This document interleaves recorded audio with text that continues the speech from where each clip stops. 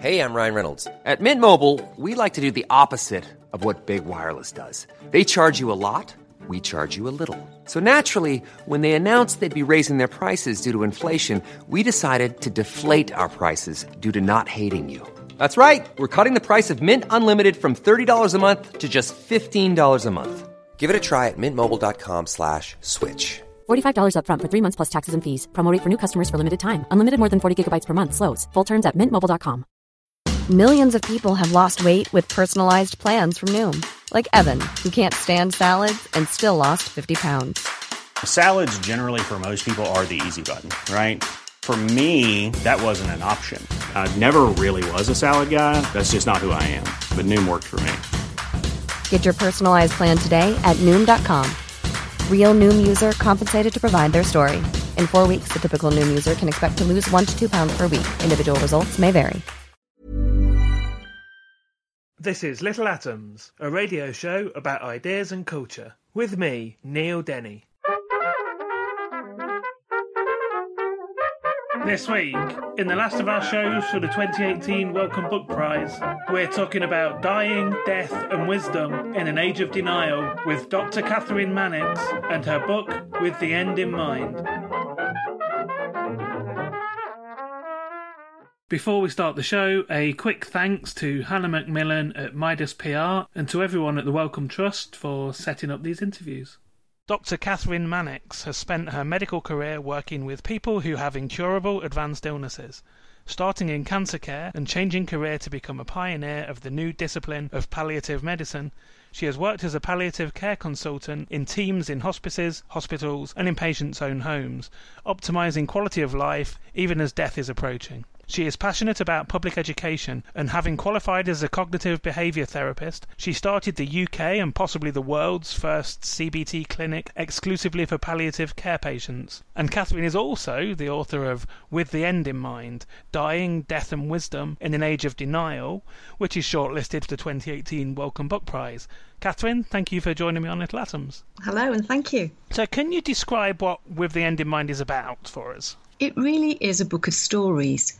It's a book of stories about people who I've looked after in the teams that I've worked with over many, many years.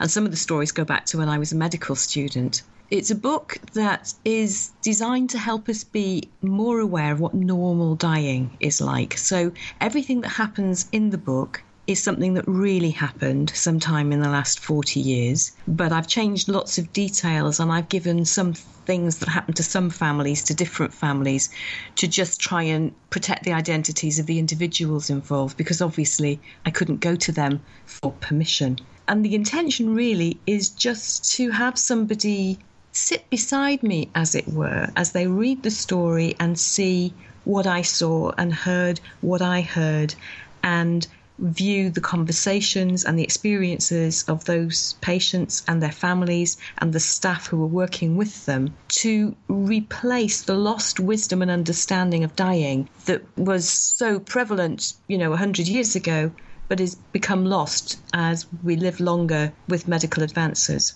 Yeah, and that's the irony, isn't it? That the more medical technology advances, the more we can live longer with certain conditions. We distance ourselves from death and become less familiar with it. Yeah, it's probably partly a deliberate distancing, and it's partly simply reflecting better nutrition, better sanitation, better healthcare, so that 100 years ago, a woman's life expectancy at birth would be in her mid to late 50s. Now it's in her mid to late 80s. So there's a whole generation of people who just haven't seen their parents and their siblings dying until they themselves are into retirement age. So there's a social and sociological thing about this, as well as the psychological thing of trying not to think about something that we think will be terrible. So that's an effect it has on us when we see people around us die. But what also does this, I guess, unwillingness to confront death to look death in the face, what effect does that have on us dying? Well, it means we don't prepare. It means that we don't know what to expect. And so to that extent, the book is to enable people to understand what to expect and what a gentle and relatively comfortable process normal dying can be. But because we don't know what to expect, we fill the gap with stuff that we get from the media and Hollywood and soap operas, where obviously they dramatise dying because normal dying isn't very dramatic, so it doesn't make good drama. And being frightened means we're less likely to think about it and talk about it, which means when we get to a situation where it's important to us because it's happening to somebody we love or it's our own death that we're facing, we've got no resources to draw on to be able to start to plan in a sensible sort of way. So in, I guess, layman's terms, what is the role of a palliative care doctor? What's a normal day look like? Oh, there are no normal days, which is why it's so satisfying. So the role of palliative care generally is to offer expertise in symptom management. And it could be physical symptoms like pain or breathlessness or bother with your bowels or itch. But it also could be psychological and emotional symptoms like sadness or depression or panic or worrying about how you're going to tell your children what's going on. And it was partly for those reasons that I trained as a cognitive therapist. And a palliative care team will also consider not just those physical and emotional aspects of a patient's care, but also the person's social needs. Are they still able to offer parenting maybe in a slightly different form if that's their current role? How do you enable them to maintain their roles and their personhood and their place within their particular bit of society? And also the kind of existential, spiritual part of being a human, which is something else that I touch on in the book. And for some people, that's being a member of one of the great faiths, and it's a religious thing. But existential spiritual personhood is not only defined by religion, it's far broader than that. So in a team offering palliative care, you'd have a doctor, a palliative physician, and then you will have expert nurses, and then if you're lucky, you'll have access to support from chaplaincy, pharmacy, social work, occupational therapy, physiotherapy, quite a broad team. Sorry to people who are listening who I've left out, because it can be very broad indeed. And each individual person is applying their expertise to try to enable this person and their family to function as well as possible. Now, one of the things about that is we started as a very cancer-focused, very end-of-life focused specialty. But over the 30 years that I've been in palliative care, something really great has happened, which is that people in medicine have started to realise that palliative care is a resource for symptom management that's applicable way beyond cancer and way sooner than the end of life. So there's some good news, which is you're no longer obliged to die simply because you've seen a palliative care team. You know, we could be working with you because you've got newly diagnosed cancer and you're going to need to have your symptoms managed so that you're well enough to have major surgery designed to cure you, or a major radiotherapy or chemotherapy intervention with the intention of curing you. And the palliative care team will be working alongside the surgeons or the oncologists to keep you as well as possible so that you can finish your treatment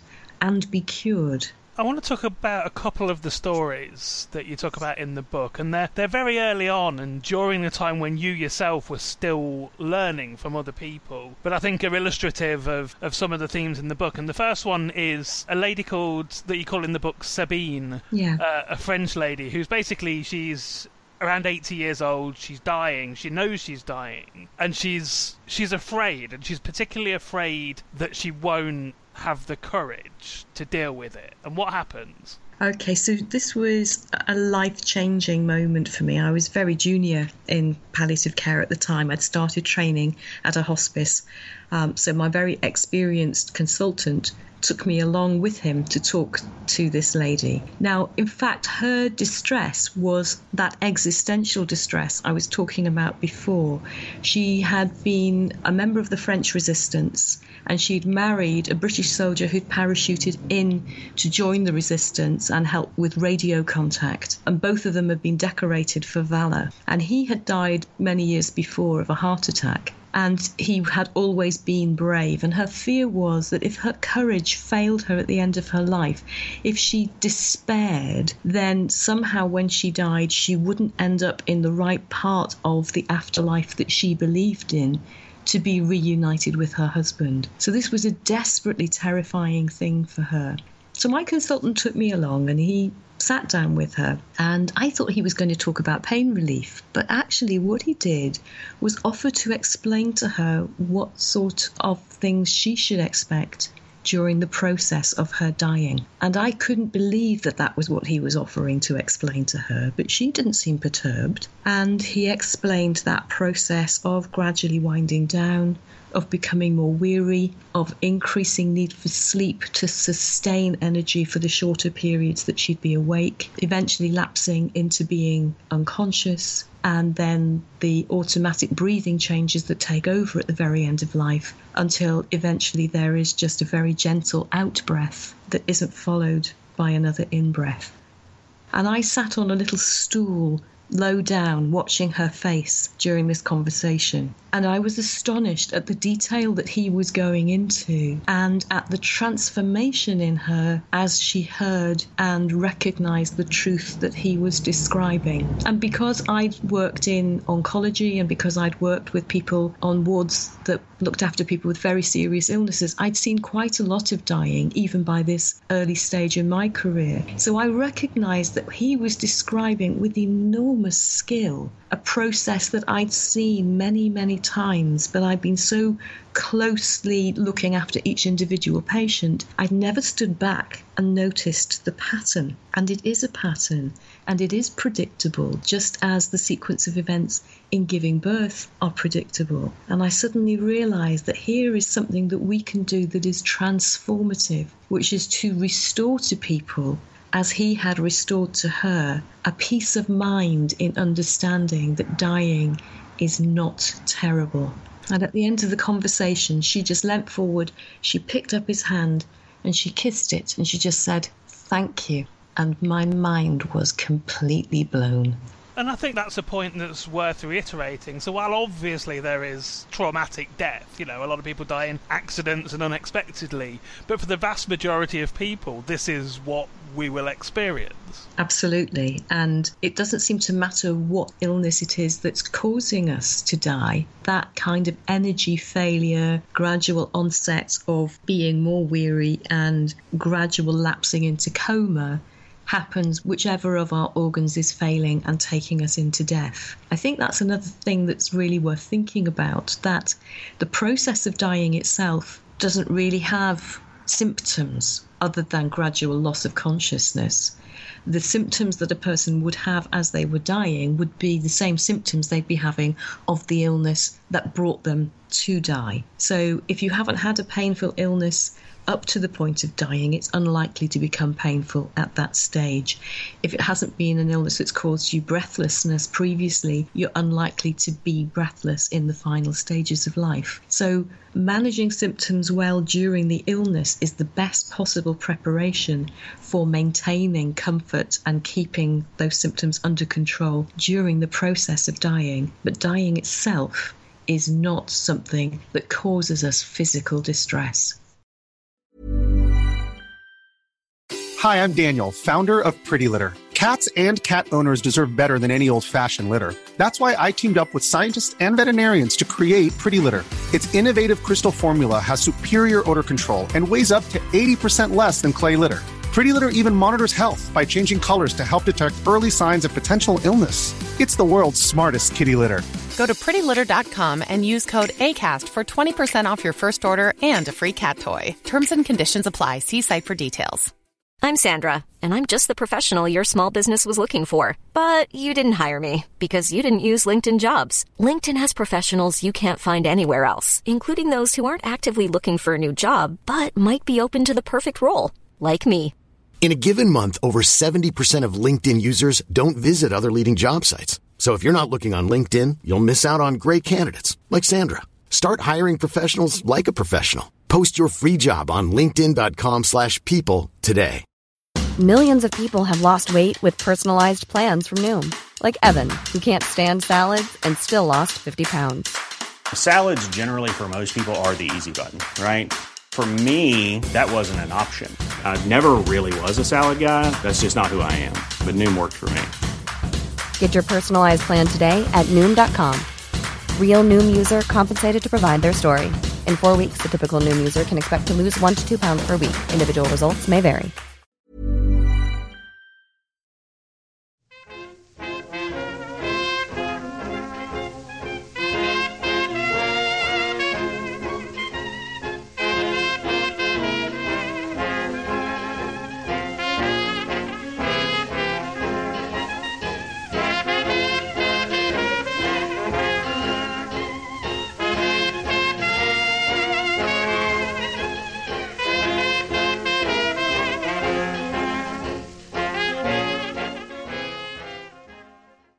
I'm Caitlin Doty, and you're listening to Little Atoms, a podcast about ideas and culture.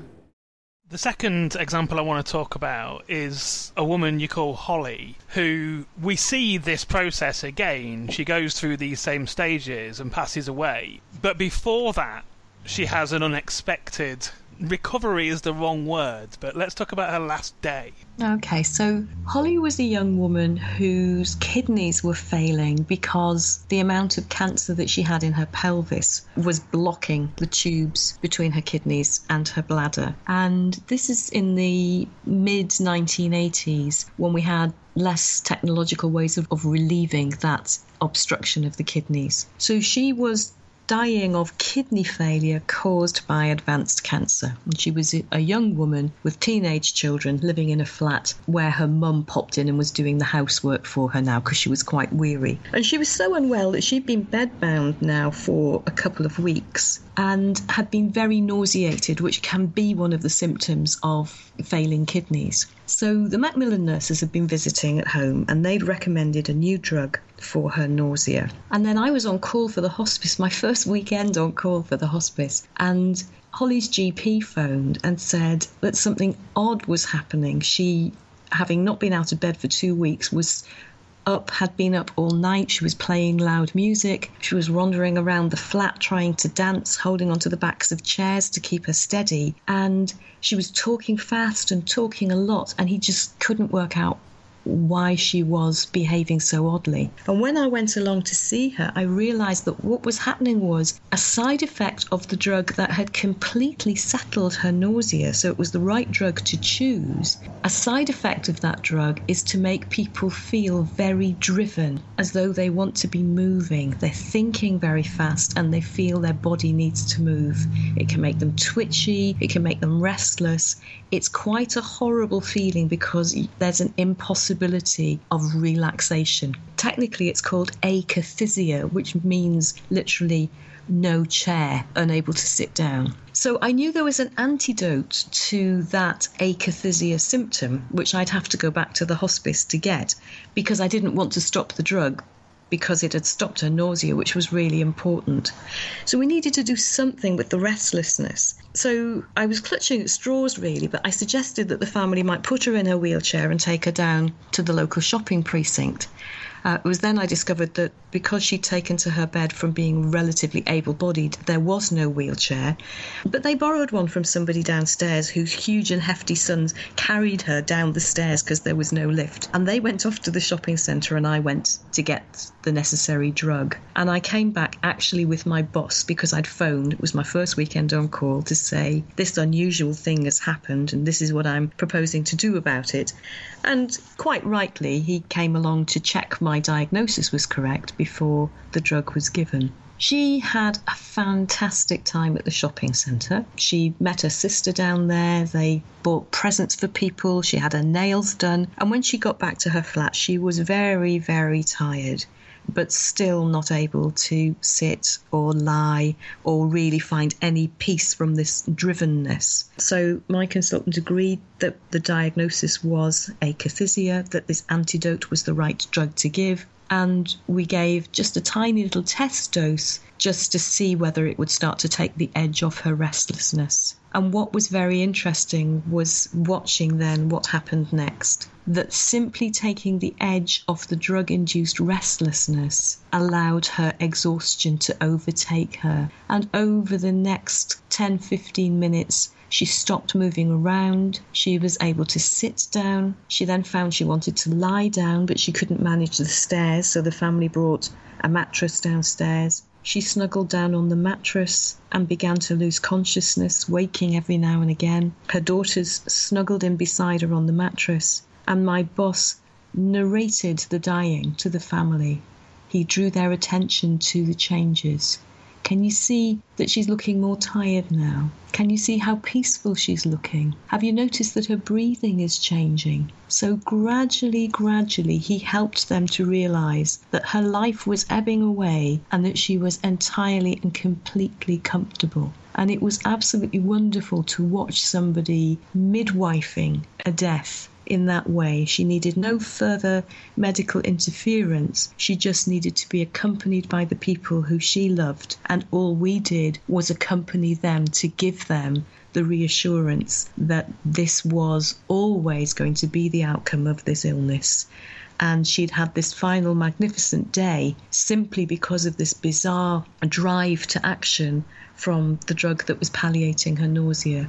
So again, I learned a huge amount in watching that take place. I raised that particular case because it does seem like a particularly magnificent way to go out, and there's been a number of books that I've featured on the radio show over the last few years of people, doing a similar thing to yourself, which fundamentally is trying to demystify the idea of death, exploring this idea that, the modern world, we are distance ourselves from death. And a lot of the times it comes down to this concept of the idea of the good death. In your work, I don't know how glib that is, the good death, but what would you describe as a good death?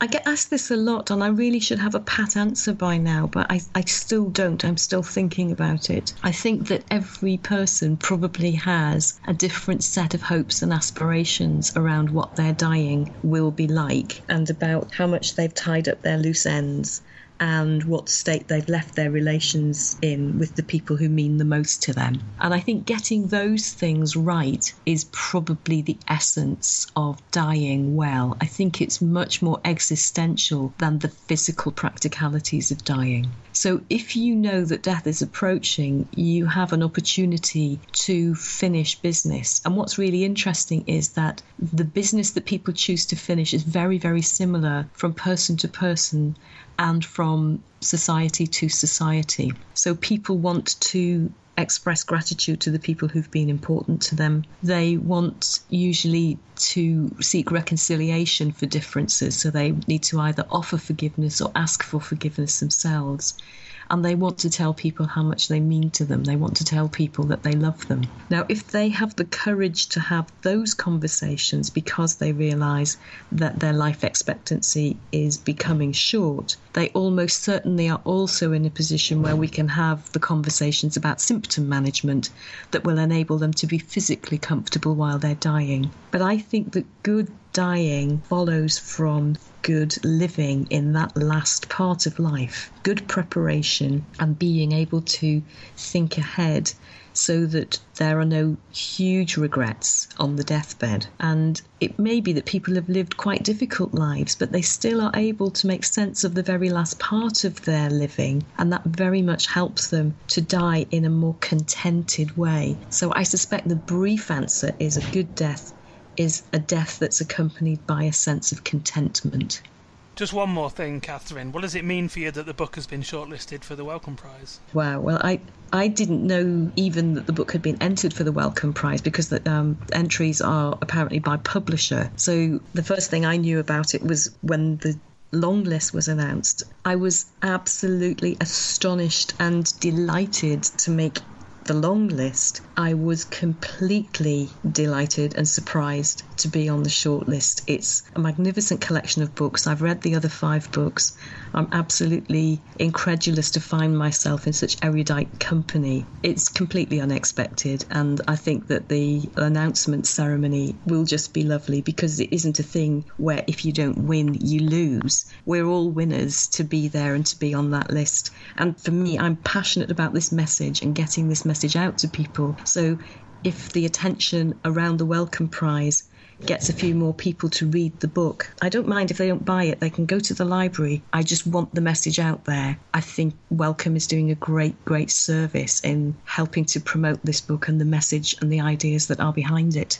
So I've been talking to Kathryn Mannix. We've been talking about her book With the End in Mind, Dying, Death and Wisdom in an Age of Denial, which is out now from William Collins, and we've already mentioned it's been shortlisted for the 2018 Wellcome Book Prize. Kathryn, thank you so much for telling me about it. Thank you, Neil. Thanks. This episode of Little Atoms was produced and presented by me, Neil Denny, and was first broadcast on Resonance 104.4 FM. Little Atoms is supported by 89UP, and the podcast is hosted by Acast. Find us on iTunes, and if you like the show, please do leave us a review. You can find old interviews, new journalism and more on our website littleatoms.com. Thanks for listening.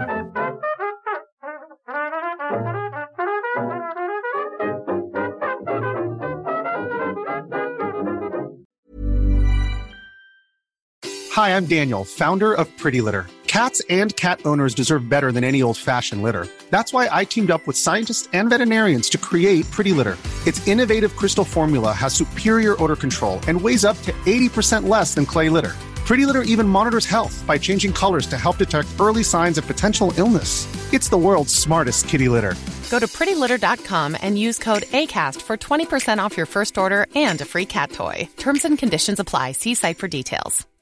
When you make decisions for your company, you look for the no-brainers. And if you have a lot of mailing to do, Stamps.com is the ultimate no-brainer. It streamlines your processes to make your business more efficient, which makes you less busy. Mail checks, invoices, legal documents, and everything you need to keep your business running with Stamps.com.